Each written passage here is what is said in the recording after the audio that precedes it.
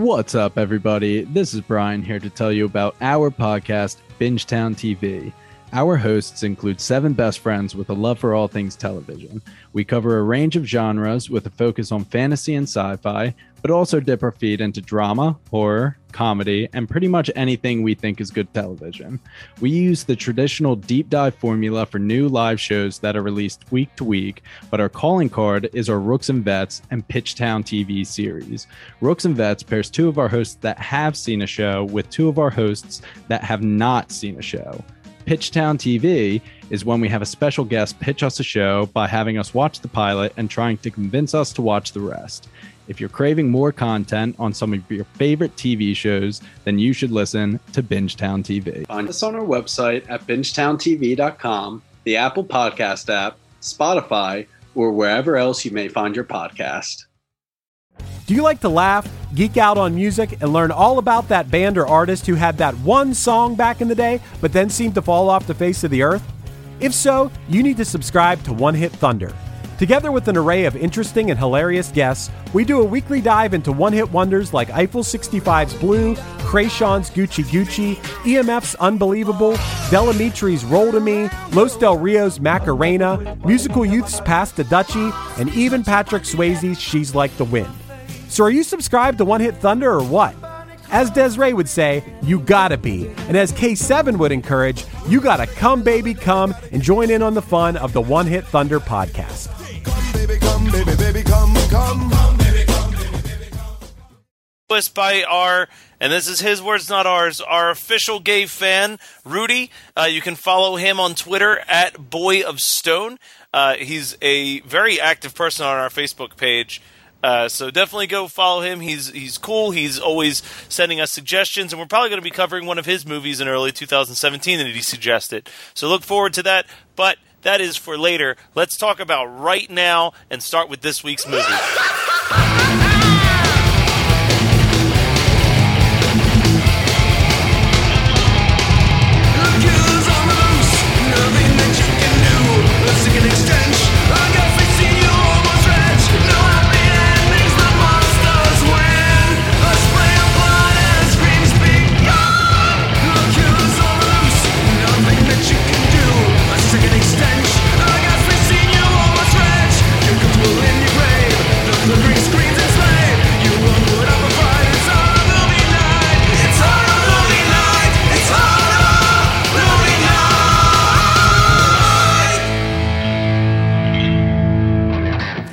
And Happy New Year's! Come on in and check out the worst party you've ever been to.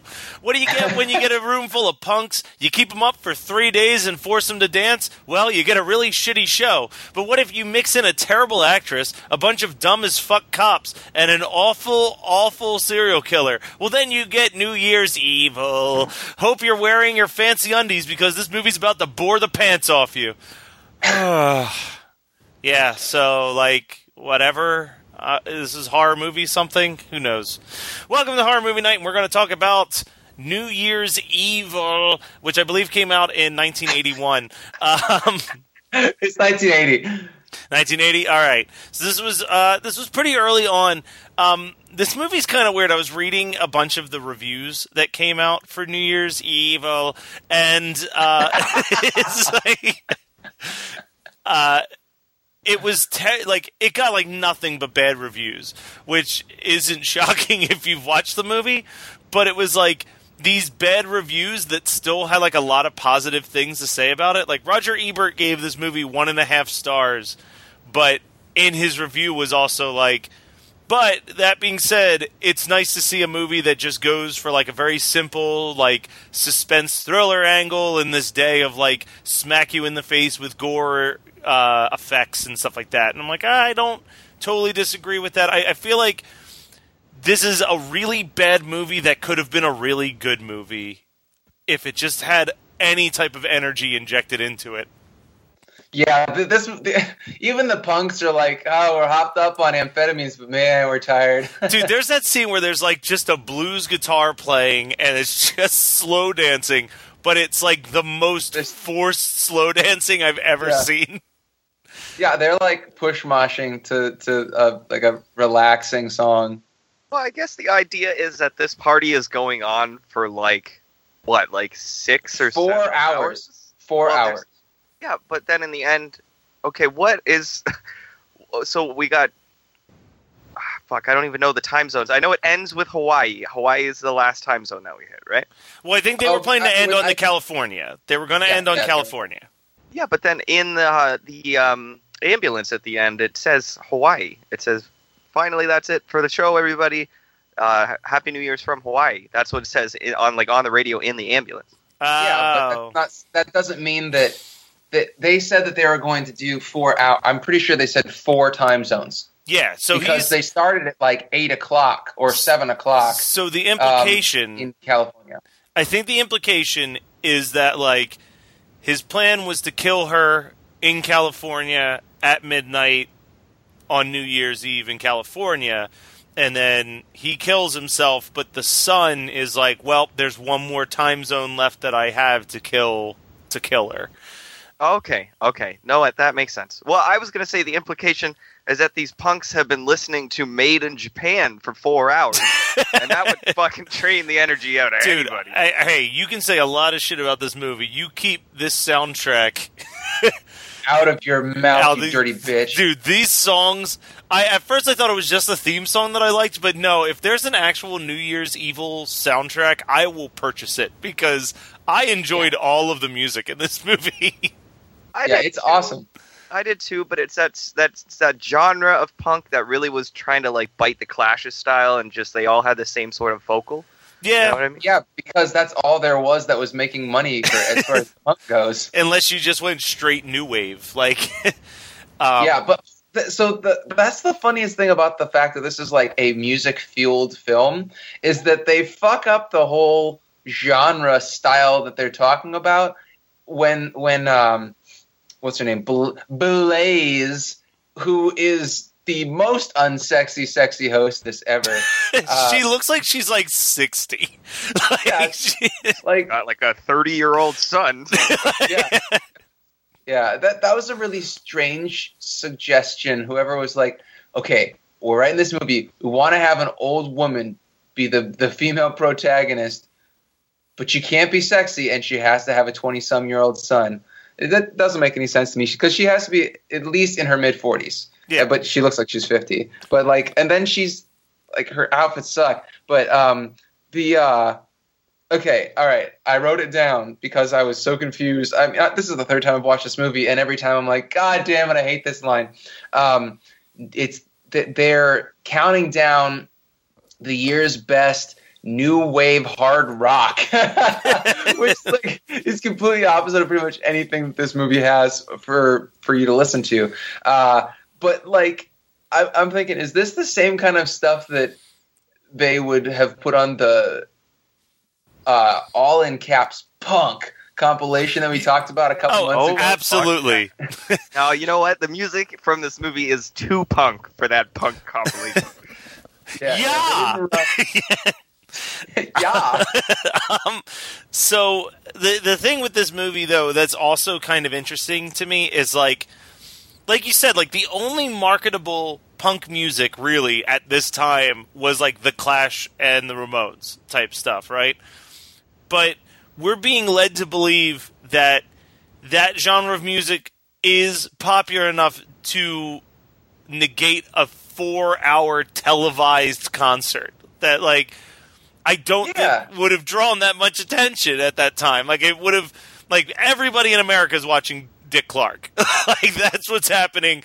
And there's like 8 people that are watching this on TV and being like, that guy threatened to kill somebody. I'm confused. There's some things that confused me about the plans of this film. The first thing being is the killer. The killer talks about how he's like gonna kill somebody in each time zone, right? Yeah. Like the way that reads to me is that they thought that he was going to be in each time zone, right? Not killing one of them at like the. Yeah, but he would have no way. He would have no way to pull that off. Right, that's what I'm saying. Yeah, it's like I'm just so confused about it. Yeah, well, originally he just said I'm going to kill someone at midnight, And then Yeah, but weren't they like confused trying to figure out where he was? And I thought that he was in New York for the first killing. No, I think he was in. I thought that too because they were like, "Oh, he's in Florida Springs," but no, I think he was in L.A. the whole time. Florida. Well, IMDb seems to be confused about that as well, because if you read the plot synopsis, it says a brutal killing happens on the other side of the country. Yeah, indicating okay, that they're I in thought California, so too. and he killed someone over on the East Coast or whatever, right? But it all seems like he's in the same, like he's in L.A. the whole time. It all looks like L.A. It's nice and warm everywhere he is. How is he in New York if it's fucking like balmy and warm outside? Well, that doesn't make any sense. It's December 31st. So we've been jumping all around this movie. We haven't even really started with the beginning of this movie, and I do want to call attention to something that happens very early on in this movie, and it is the stellar performance of the cop collecting tickets outside the club. He's just tickets. No, the best tickets. The best thing about that guy's performance is the fact that he's wearing a real mustache and not an electrical tape mustache. So the other thing this movie does that I think is kind of interesting is that it's one of the only ones that I can think of where you see the killer's face from like the start. Like there's no mystery on who the killer is. The only mystery is like who is this person? Like he's kind of this. You know what he looks like. He's not wearing a hockey mask or a ghost face mask, or there's no weird shots of POV so you don't see who it is. Like right up front, you see what the killer looks like, and you know when someone's about to die because it's that guy with like a fake mustache or a wig sitting with those people. You're like, okay, this is about to go down. I don't feel like the reveal that it's her husband is really the most like earth-shattering discovery at all. Yeah, that's interesting. I feel like that's kind of par for the course with this movie because this whole movie is just like, gotcha, yeah. but everybody's too tired to care. Yeah, like it just seems like it thinks that it's quicker witted and funnier than it actually is. There are like these moments of actual, to me, like just complete brilliance and bizarreness. My number one favorite scene is when it cuts to her son and he just kind of takes a stocking and cuts it and puts it over his head, and then he just says, "I think I have a mental disorder," and then it just cuts away, and like that's the entire scene. Like there's these weird. It does a lot of weird shit, especially with like the editing perspective of the way it'll just cut to things. Like there's a moment where it literally just cuts to a drummer pointing the drumstick at the audience, and then it just cuts away. Like it does these weird, like, I don't even know how to describe it. I wouldn't even call it fourth wall breaks. It just has this very weird style to it that even though I know the movie's boring, I get drawn into just how weird everything is about it. Like it definitely is a movie that, in the same sense of, like, to compare it to Sleepaway Camp for a second, because you mentioned the electrical mustache. Yeah. It's part of that, like, really early 80s slasher wave where they hadn't created the 100% formula yet, so everyone was trying to do their own unique twist on it. And I think this was just a really bad attempt at a unique twist on it, but it works in some senses, and then it just fucking is a snooze fest in others. Well, two things. One, can we start a band and call it Electric Mustache? Yeah. And secondly, his motivation for killing these individual people is almost non-existent. It's almost like he could have sat in a car with a gun and then just looked at a watch every once in a while and been like, oh, midnight, and hung out the window and just shot some girl. And it would have... It's all the same to him. Like, it's almost like he doesn't give a shit who he's killing.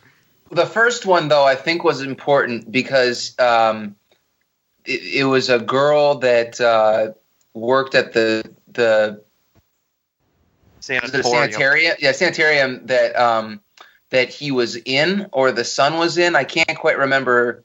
It was him. It was the husband that was there. Okay, yeah. So that one makes sense, but the rest could be anybody. Yeah. So I mean, I don't know, but also like, so I feel like when he puts on the I guess it's the show, and it's like everybody's going crazy in New York. I still feel like he's in New York State when he kills her in the sanitarium, because she does not bat an eye that it's like midnight in another time zone. It just is very, because every time I watch this movie, I'm like, okay, where is he? Is he just in California this whole time? Because it seems like it, but I mean, it seems like logistically it would have to be, but I don't know. I'm so confused. Yeah, it's definitely, like I said, I don't think they spent a whole lot of time crafting this. You know what I mean? Like this. Yeah, this was just coke fueled. Yeah, well, and it's like it's called night. It's called New Year's Evil. Evil.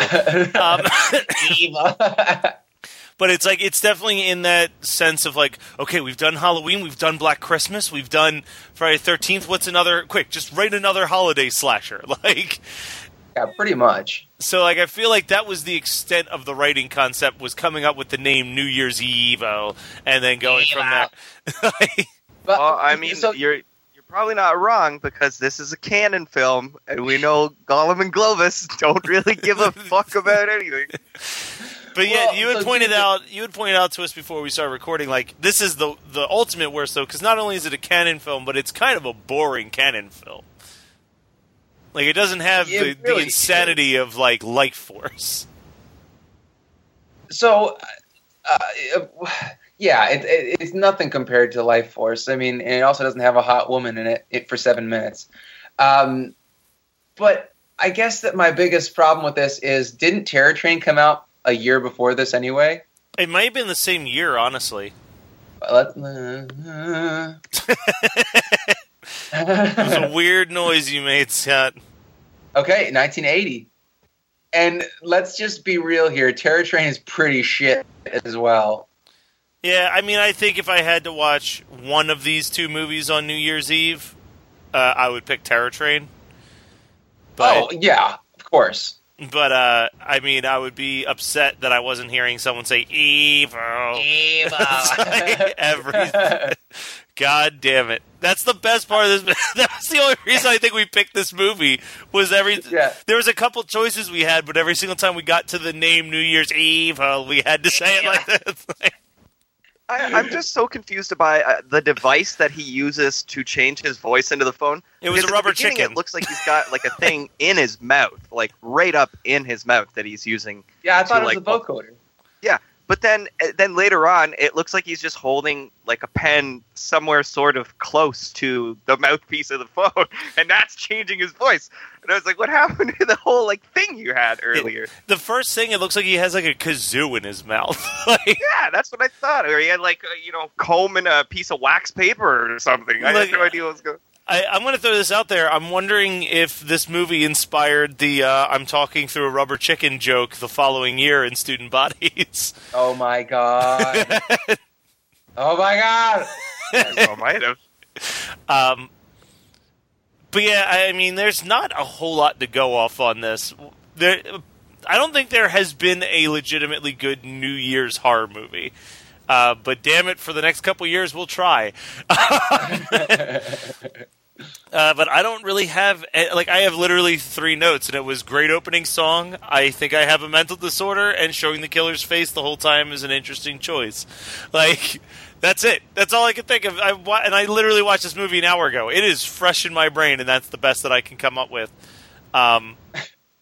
It's just such a weird, bland, forgettable movie. Well, here's the thing. If in the end we had gotten a really cool elevator death, because they were lined up for it, if she had got squashed between two elevators or got torn in half by the elevators or something like that, they kind of maybe would have saved the movie for me. But as it stands, like, she goes like up, down, screams a little, sees a head, and then gets pulled out of the elevator. I'm like, okay, well, fuck you. Yeah, she's basically just doing the Tower of Terror at that point. And then they put her in an ambulance because I imagine her wrists probably hurt after having Gotta go to the hospital and get some fucking ointment on those what? wrists. There's one thing I want to call out. I really like the mask at the end of this movie, and I don't know why. That, like, really overly exaggerated, like, Nixon-looking mask? Yeah, like, whatever that shit was. And I love the... because I just love any, like, jumping off a building suicide where you can tell that it's a mannequin being thrown down there. That's so good. Oh my god, that's so good. Like, there's no body movement whatsoever. Just So I have a question though about the ending here. So people see the guy fall from the top of this skyscraper or this Hollywood Hotel. high-rise. Yeah, and he's wearing the mask. I guess that we can assume that there would be blood all over the inside of that mask because he probably spewed his guts out of his mouth when he got flattened. But ignoring that, we still have the fact that his psycho son takes the mask off while people are like, oh my god, what happened? Oh, so people see him. So first of all, they see a dead body wearing this fucked up mask. Second of all, they see somebody take the mask off of the dead body. Third, people are watching the ambulance drive away with somebody wearing the mask. Yeah. And nobody has any questions about that? Okay. Yeah, when it cuts to him in the front seat, there is like 7 or 8 people clearly looking at him through the window. It's like, tell somebody, tell a cop. If you see something, say something. Jesus Christ. Well, and the other big thing in that whole scenario is, like, let's not get into the gory details of what happens when someone jumps from that high off to the pavement below, because I definitely remember as a child accidentally visiting Rotten.com and seeing that. But, like, oh, yeah, okay. But, like, let's be honest, the inside of that mask would not be fit for any human being to put their face into, like, at all. Yeah. Oh, yeah. No, when he pulled that mask off, he would have probably took a lot of him with it. Oh, shit. I just want to say that the only trivia that's on IMDb is about producers. Golan and Golbus are put as producers and executive producers, and so somebody else. But and then it just says, yeah, but this other guy actually did 90% of the work. He just wasn't credited. It's like, oh man, this just makes me want to watch fucking Electric 2 again. Like, it makes me want to watch. Dude, Electric Boogaloo I could watch over and over and over again. What's up, everybody? This is Brian here to tell you about our podcast, Bingetown TV. Our hosts include 7 best friends with a love for all things television. We cover a range of genres with a focus on fantasy and sci-fi, but also dip our feet into drama, horror, comedy, and pretty much anything we think is good television. We use the traditional deep dive formula for new live shows that are released week to week, but our calling card is our Rooks and Vets and Pitchtown TV series. Rooks and Vets pairs 2 of our hosts that have seen a show with 2 of our hosts that have not seen a show. Pitchtown TV is when we have a special guest pitch us a show by having us watch the pilot and trying to convince us to watch the rest. If you're craving more content on some of your favorite TV shows, then you should listen to Bingetown TV. Find us on our website at bingetowntv.com, the Apple Podcast app, Spotify, or wherever else you may find your podcast. Do you like to laugh, geek out on music, and learn all about that band or artist who had that one song back in the day, but then seemed to fall off the face of the earth? If so, you need to subscribe to One Hit Thunder. Together with an array of interesting and hilarious guests, we do a weekly dive into one-hit wonders like Eiffel 65's Blue, Krayshawn's Gucci Gucci, EMF's Unbelievable, Delamitri's Roll to Me, Los Del Rio's Macarena, Musical Youth's Pass the Dutchie, and even Patrick Swayze's She's Like the Wind. So are you subscribed to One Hit Thunder or what? As Desiree would say, you gotta be. And as K7 would encourage, you gotta come, baby, come and join in on the fun of the One Hit Thunder podcast. Come, baby, come, baby, baby, come, come. Come, baby, come, baby, baby, come. All right, so that is New Year's Eve. What have you guys been watching this week? Because, as you know, the last couple weeks we've been campaigning for our picks, and we haven't really talked about what we've been watching. So, what do you guys got? Anything good? Oh, man, this is going to be a tough one. So Megan and I have actually been burning through tons of Marvel's Agents of S.H.I.E.L.D. We're 2/3 of the way through season 2 now. Finally broke her down enough that she wanted to start watching it, and we were going real good for about 2 weeks there, where we were just watching burning through 2 episodes every night. And now we're kind of where a lot of the stuff is just about to culminate. But Megan's very mad at Grant Ward's character, the Grant Ward character, and so I think that she needed to take a break for a couple days. So last night we watched Velvet Goldmine. Have you guys seen that movie? Yeah, that's pretty good. Oh my god, that movie's ridiculous. It's also one of Megan's favorite films. Adam, have you ever even heard of it? Never even heard of it. Okay, let me give you the short version. So Ewan McGregor plays a rock star named Kurt Wilde, who is basically Mick Jagger / Iggy Pop. Jonathan Rhys-Meyers plays a character named Brian Slade, who is basically David Bowie. And it's about the very late 70s, early 80s, very, very late 60s, early 70s glam rock, original glam rock bands in it's England and America. So, and it's very, very obviously kind of like a wink, wink, nudge, nudge about Mick Jagger and David Bowie and their possible romance and the music that they made together. But it's, I believe, written and directed by Baz Luhrmann, who's the guy that did he did Moulin Rouge. Yeah, is that right? And the Romeo and Juliet. That's right. And he also did The Get Down, which was a Netflix original series that I think came out this spring. He's got a very specific style. He's kind of crazy.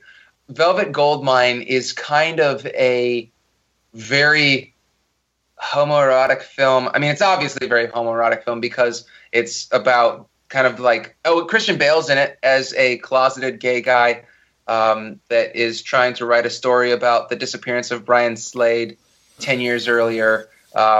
But there's just also Oscar Wilde is an alien, and they're quoting Oscar Wilde throughout the movie. And there's this pin that different gay guys give to each other, and it makes them fabulous.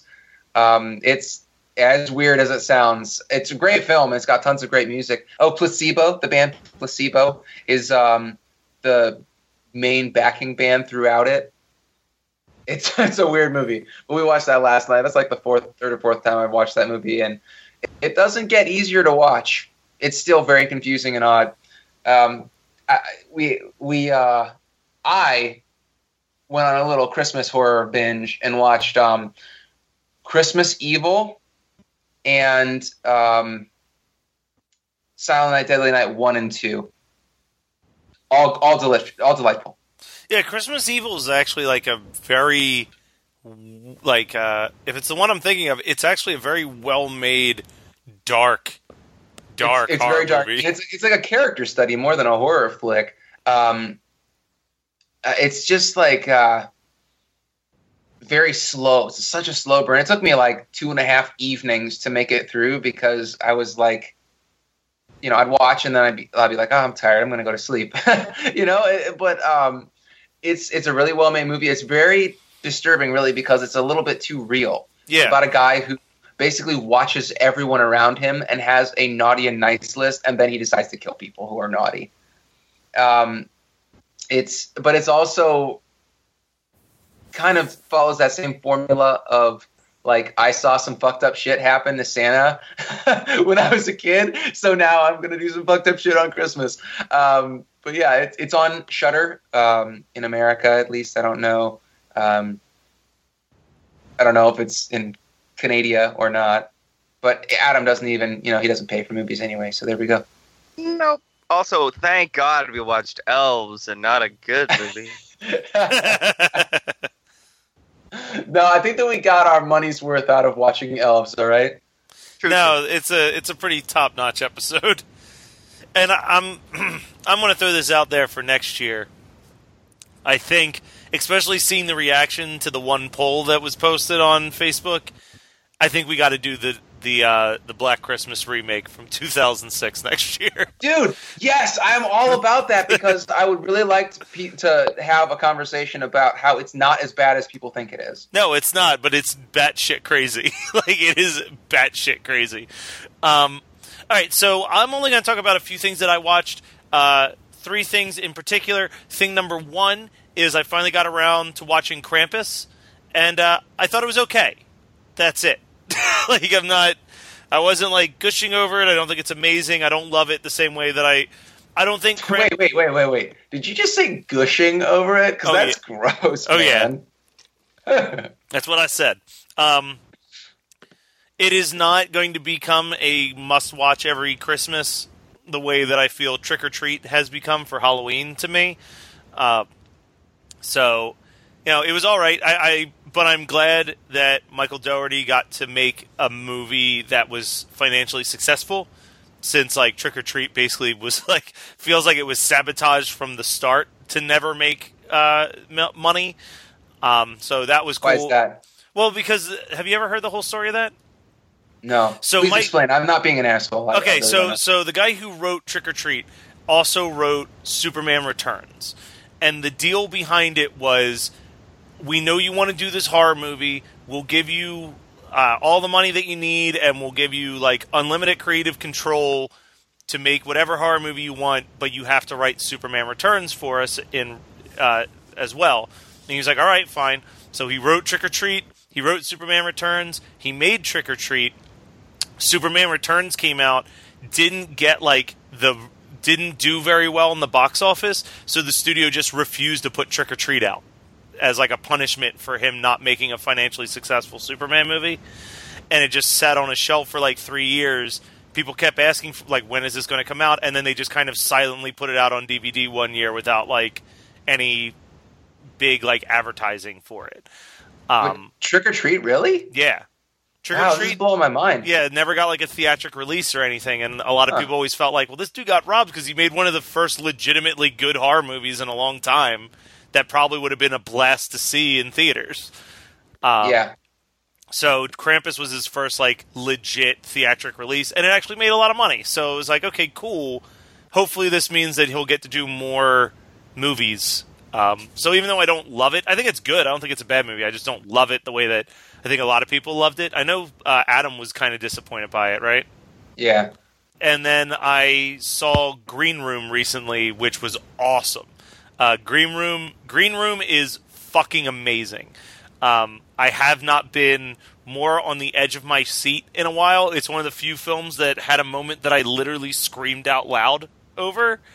And it's just got an awesome cast. So that's the one with like Patrick Stewart and stuff, right? Yeah, Patrick Stewart plays the head of a neo-Nazi. Yeah, and they sing "Nazi punks fuck off." Yeah, at a Nazi bar. Not the smartest move. The band consists of Anton Yelchin and maybe from Arrested Development. Wait, is that like the antithesis? Like, is that the like starting point of that movie? Is they sing Nazi punks and then they get? Yeah, that's literally literally they realize that they're playing in a Nazi bar and they're like, "Hey, do you know it'd be really funny?" And they go up and perform "Nazi Punks Fuck Off" as their opening song, and the club kind of turns on them. But it's more so that they witness a murder, and that's the whole situation from that point is witnessing the murder. One of the main Nazis, and this is such a minor role, but it makes me laugh regardless. One of the main Nazis who's like the muscle is he's the obnoxious neighbor from the first couple episodes of Parks and Recreation that's always picking on Andy. He like steals Andy's radio when Andy's taking a bath in the kiddie pool outside. And he's always in the town hall meetings causing a ruckus. I can't remember his character's name in Parks, but like He plays such a I can't dramatic. either, but I can picture the face. Yeah, he's like one of the main Nazis, and it's just such a dramatic change of character for him to go from like a wacky comedy to that. And the guy actually made the director of Green Room is the guy who directed the movie Murder Party, which I think I've talked about previously, is like one of my once or twice. Yeah, one of my favorite like underrated movies. And then the last thing is for the blog, because I'm bringing back the Every Damn Movie blog in January. I took a brief hiatus from doing it to focus on a little bit of screenplay writing. I just binged through the entire series of Daria, and I highly recommend anybody who grew up on Daria doing that, because it holds up insanely well. And it is, as insane as this is going to sound, the most realistic depiction of high school I think has ever been put on television is the Daria animated series. Better than any live-action teen series, Daria completely nails the teachers, the students, all of that stuff perfectly. So I highly recommend. I think it's on Hulu. If you have a chance, revisit all of it because it's all great. It definitely has more sentimental moments in it than I remember, but still being very funny and quick-witted. All right, Adam, take us home. Finale of Westworld. Fucking amazing. Everything I wanted out of that show. Hey, Adam, should we watch Westworld? Yes, I would suggest it to both of you, actually. Nah, Pete and Pete it is. You read my mind. That was fucking coming. I don't know what to do with myself now. I have no idea what to watch. I'm watching like new Bob's Burgers and stuff, but I don't have anything interesting going on. Watch Daria. They just released like a little sneak peek thing for Preacher, because that's going to be coming back sooner rather than later, and then I can bitch about that again. Yay! Well, that was New Year's Evil from 1980. As always, you can contact Evil. As always, you can contact us at hmnpodcast@gmail.com. Let us know what movies you would like to see us discuss. The polls are in. Guys, you want to know what we're talking about? You want to know what people ended up voting for? Fuck. Okay. Beastmaster. It's Beastmaster, isn't it? It was really close. It was real close. And Beastmaster had an early lead for almost the entire poll, but apparently my speech on why I picked Suburban Commando gave me the edge. And with 4 votes over Beastmaster, we will be watching the Hulk Hogan classic Suburban Commando next week. That's fine. You know what? That's fine because I got my next year picked out and it's going to fucking kill. Hey, man, I'm just saying if you did Beastmaster again next year, I think it would have a good chance because I don't know what the fuck I'm going to pick for next year. Oh, man. I'm just going to watch Beastmaster myself. I've been meaning to purchase Beastmaster, so if it had won, that was going to be my excuse to add it to my DVD collection. Let's just watch it and talk about it like in 2 weeks. But yes, when we come down, No, wait! I got it. This is what we do. We're like, yeah, we'll do Suburban Commando, and then we do Suburban Commando and Beastmaster. Nah, that would be mean. Adam wouldn't get to talk about what women won. Fuck you, I'll just sit there and talk about it regardless whether you want me to or not. I just figured out why Adam has been harping on What Women Want for a year and a half at least, is because he really wants to find out what women want. He doesn't know. He's like, guys, please, I need an excuse to find out. I've been meaning to watch this documentary for years. But you can also send us movie suggestions by contacting us at hmnpodcast@gmail.com. And, all the other good stuff.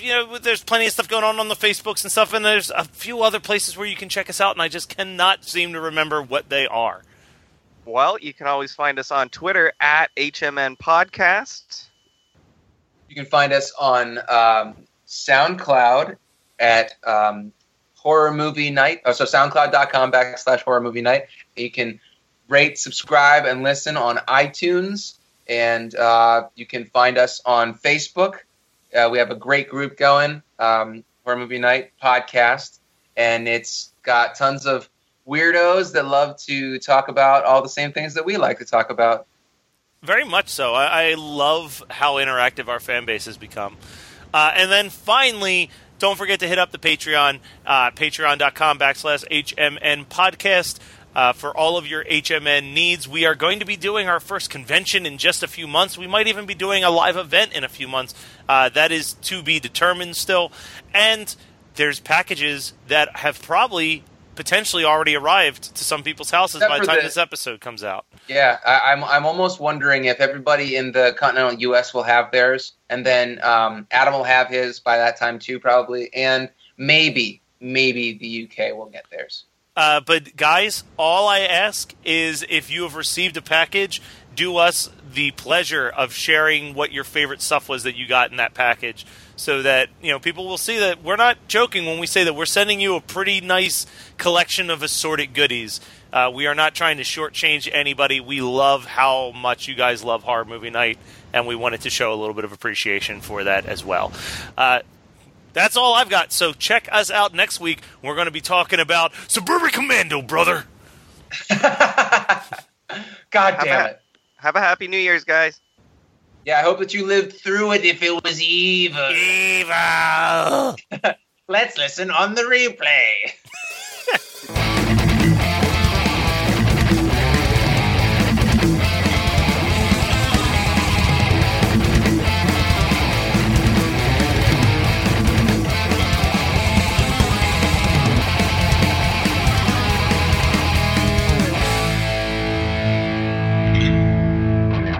Still there, buddy?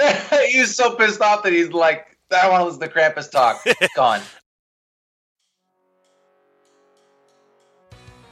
What's up, everybody? This is Brian here to tell you about our podcast, Bingetown TV.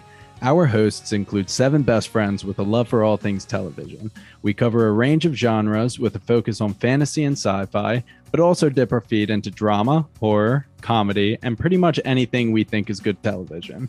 We use the traditional deep dive formula for new live shows that are released week to week, but our calling card is our Rooks and Vets and Pitchtown TV series.